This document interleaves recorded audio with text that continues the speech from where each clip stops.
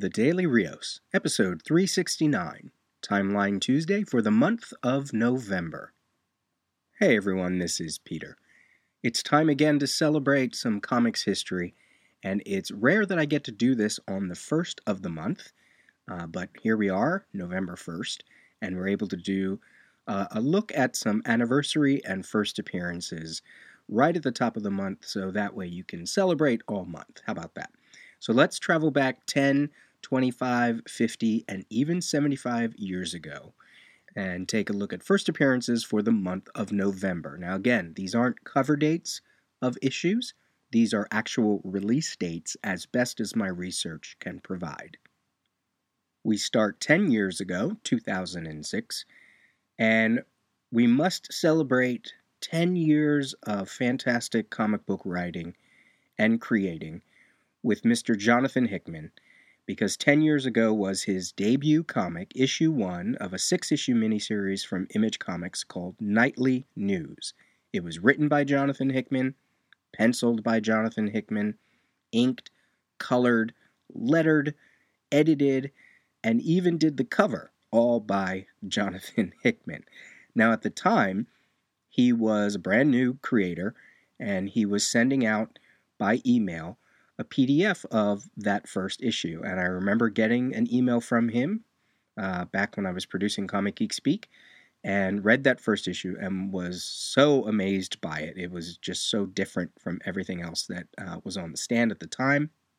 We used to do a monthly segment called Indie Challenge, where I took a look at books in previews and tried to find books that were new number ones or from new creators, and try to give them a little bit of a push, give them an interview, or discount their book through DCBS. And that's what we did with Nightly News.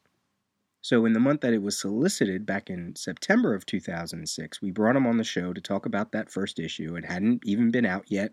I'm not sure if that was his first podcast episode, but it might have been his first podcast interview. And then eventually Nightly News hit. When it wrapped up, 6 issues later, we brought him back on the show again to do a more in-depth conversation about the series. And then, of course, the rest is history with Jonathan Hickman. I mean, he would go on to do other Image miniseries, a lengthy stay at Marvel Comics, and now he's back again at Image, still putting out new work. I, for one, am certainly looking forward to his new book called Frontier, which should be out either this month or next month, because he is doing what he started out with. Once again, he's going to do everything with the book. So, Nightly News number 1, 10 years ago, bringing us the work, the mind, the career, and the talent of Jonathan Hickman. Also 10 years ago, 2006, we had Immortal Iron Fist number 1, which was the start of that series. If you're a fan of the Hawkeye series by Matt Fraction and company, I really feel this is the precursor to that title, or at least to the way Hawkeye was presented. Immortal Iron Fist was written by Ed Brubaker and Matt Fraction and penciled by David Aja, with inks by David Aja and Derek Friedolfs. Travel Foreman did some artwork. Matt Hollingsworth was the color artist. It was such a good book that went real deep into the Iron Fist legacy, even creating previous characters who had the power of the Iron Fist. So it was all about legacy and generations. Beautifully drawn, well written, opened up the Iron Fist universe super wide, and I don't know if they're going to hit any of this on the Netflix series, but they really should, because it was that good. And there was just something about the way that title was put together that makes me think a lot of titles that came after it owe a lot to the work that was presented there. Also 10 years ago, November 2006, from Image Comics as well, we have the softcover original graphic novel by Dan Schafer called Scribbler, which was made into a very low-budget, low-released movie. I don't even think it hit the screen. It probably just went right to DVD.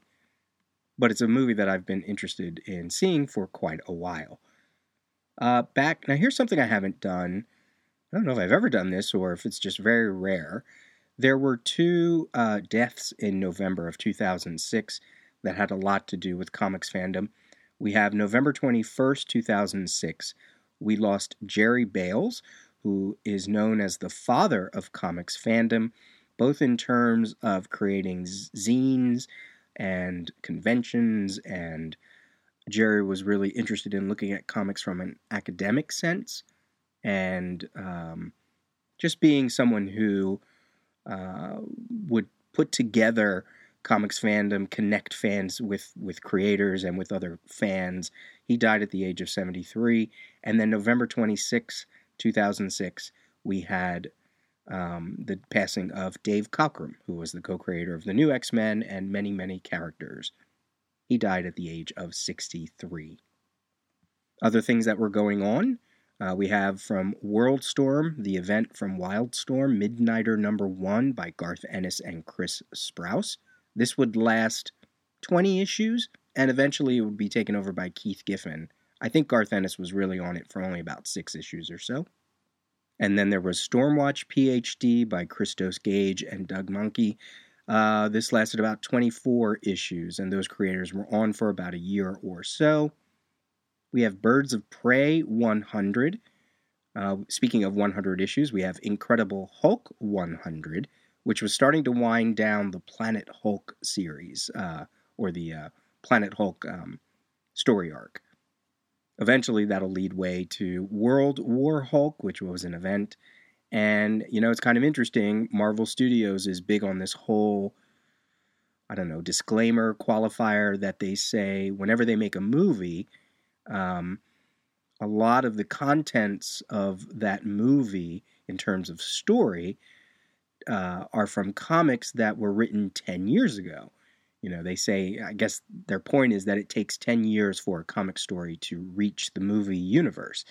And if you want to think of Thor Ragnarok that is coming out, Thor #3 called Ragnarok, it's supposed to have elements from Planet Hulk. So, I guess they're making good on their statement there. And finally, 10 years ago, also from Marvel, I don't know why, but they brought back Onslaught and had just a casual sort of mini event called Onslaught Reborn. All right, let's go back 25 years, 1991 of November, John Byrne's 2112, written by John Byrne, penciled and inked by John Byrne. Color artist was Steve Oliff. This was out from Dark Horse, and this was a prelude to what would be known as John Byrne's Next Men. Now, the contents of this issue, the story, was originally developed as a proposal for what would eventually become Marvel's 2099 imprint. You can look online for various links to why it never really worked out. Now, the interesting thing about John Byrne's Next Men, which not a lot of people know, is that was based on a lithograph plate from the History of the DC Universe portfolio that came out after they released the 2-issue History of the DC Universe miniseries by Marv Wolfman and George Perez. It was a way to show off their characters. It was a way to show off their creators in their stable. So John Byrne created a lithograph plate called Freaks, and some of the characters and character designs that wound up on that plate eventually would be reworked and would become Next Men.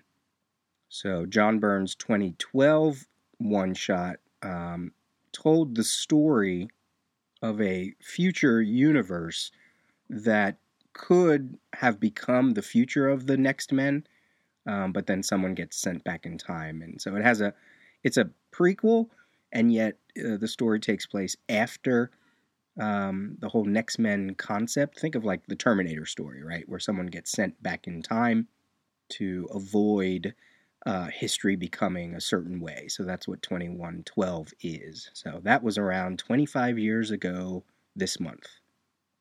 We also have the first issue of the 3-issue Miracle Man Apocrypha by Neil Gaiman, Mark Buckingham, Matt Wagner, James Robinson, Kelly Jones, Norm Brayfogle, and others.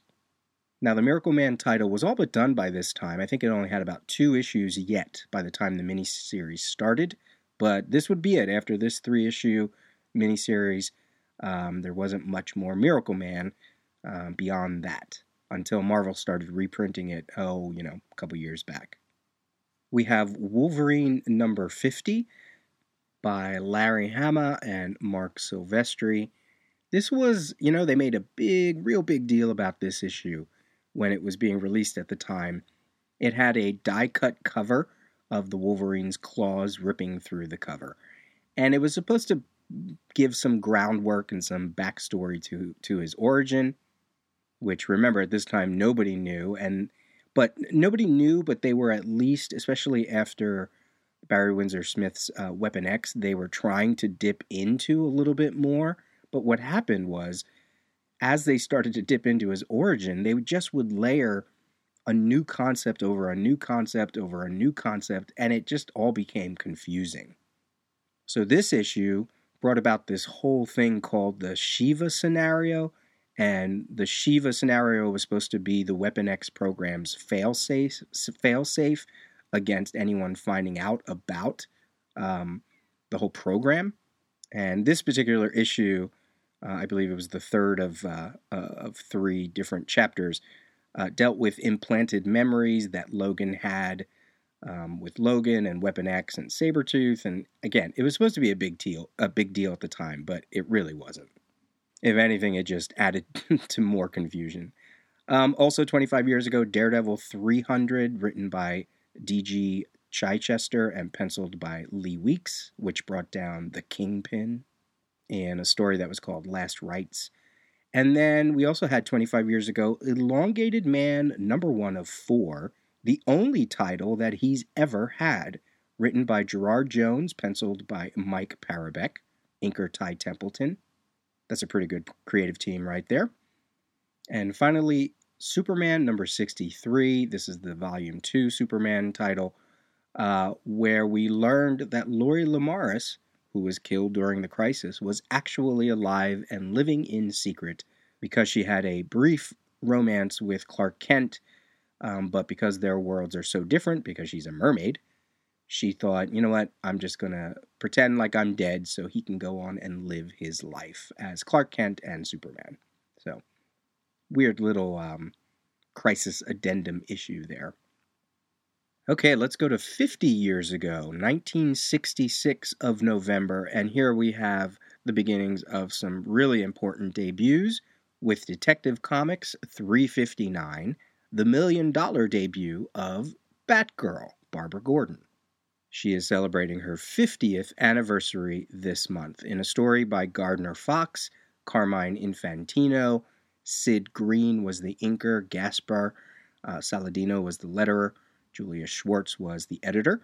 The cover artists were Carmine Infantino and Murphy Anderson. I love all the blurbs on the cover, where it says, "Meet the new Batgirl. Is she heroine or villainess? What is her startling secret identity?"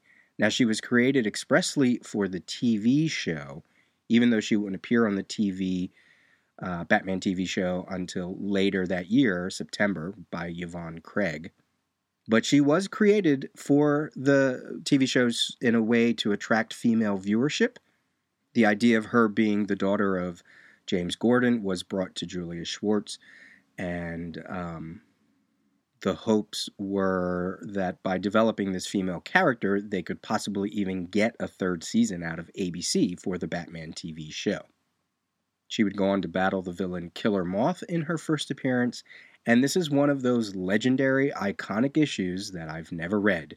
So I will have to put this on the list of issues so I can read it, and so I can read for myself how she was introduced to the larger comics world. So, happy 50th, Batgirl. Also from DC Comics, Adventure Comics 352, in a story by Jim Shooter and Kurt Swan and Mort Weisinger, we have the first appearance of the Fatal Five and also the Sun Eater. So, the Sun Eater was threatening the future universe of the Legion of Superheroes, and they couldn't find any heroes to battle this creature. So they decided to go and ask the villains, and that's how we get the Fatal Five: Emerald Empress, Mano, Persuader, Tharok, and Validus. And this would be the first of 2 issues. So next issue, which I assume I'll do in next month's Timeline Tuesday for December, there will be also another very important Legion milestone with Adventure Comics 353. All right, also 50 years ago, X-Men 28 was the first appearance of the Banshee, Sean Cassidy, in a story by Roy Thomas and Werner Roth. It was meant to be a female character, but it was looked at as being maybe not something that they wanted to do at the time, so they turned their original creation into a male. So that's why you get the Banshee, which is usually a female name given to a female creature, is given to a male known as Sean Cassidy. So his first appearance 50 years ago this month. And let's see, we also had the first appearance of the Bwana Beast in Showcase number 66, written by Bob Haney, penciled by Mike Sikowski. He didn't have many he didn't have many appearances after this. He was in Showcase 66, Showcase 67, and then wouldn't be seen again until one of the issues of the DC Sampler in 1983, which was a giveaway by DC Comics to fans and retailers just to give a sampling of what was going to come out that year. He then showed up in Who's Who, Crisis on Infinite Earths, in the DC Challenge miniseries of the 80s, History of the DC Universe, and eventually would show up. He also had a random appearance in The Outsiders, but then he would show up in Animal Man, in the first story arc of Grant Morrison's Animal Man, where his legacy would be then eventually passed on. So he didn't have a lot of DC appearances to warrant even a Who's Who entry, and yet he did. So I guess that was because he was a character that actually got cover billing. So Bwana Beast, 50 years old. We also have Element Girl, the chemical doll, had her first appearance in Metamorpho 10. Captain Atom 84 is when Captain Atom would go from his yellow and red costume to that blue-silver costume where his arms were silver and his chest was blue and I think his legs were red. So he would get a new costume. And the Blackhawks were entering a new era, Blackhawk 228, where there would be a little more super-heroic. They would have a little more super-heroic adventures and code names. I don't think that era would last too long, though. All right, and now we jump to 75 years ago, 1941 of November. Again, huge, huge month for first appearances. Now we have to talk about Sensation Comics #1, because that was part 2 of the Wonder Woman origin. That was a direct sequel to All-Star Comics #8 by William Moulton Marston and Harry J. Peter. We would get the first appearance of the Invisible Plane. We would get the first appearance of the Diana Prince identity. The other thing about Sensation Comics #1 is that it also has the first appearance of many, many other DC standout characters, such as Mr. Terrific, Wildcat, and then a few smaller characters such as Little Boy Blue and the Gay Ghost, who was later known as the Grim Ghost. So this anthology issue, huge, huge month for first appearances. So Mr. Terrific was written by Charles Reisenstein, penciled by Hal Sharp, and he would stay with the book all the way through to issue 63 in 1947. Little Boy Blue was by Bill Finger, and he was penciled by John L. Bloomer, and he was a kid superhero, but he wasn't a sidekick, and which kind of gives him a unique place in comics history. He just was a young superhero. He decided to become a superhero and put on a costume because of he got the idea from reading about Wildcat, who actually had his first appearance in this issue as well. And what's interesting about that is Wildcat would become a superhero because he got the idea from Green Lantern. So it was like this nice little trickle-down effect.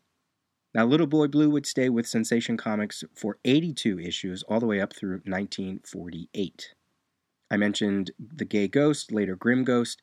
He would stay with the book up through issue 38. He was written by Gardner Fox, pencils by Howard Purcell. And Wildcat, Ted Grant, the Golden Age Wildcat, his first appearance in this issue, he would last all the way up to issue 90 from 1949. And he was written by Bill Finger and penciled by Irwin Hasson.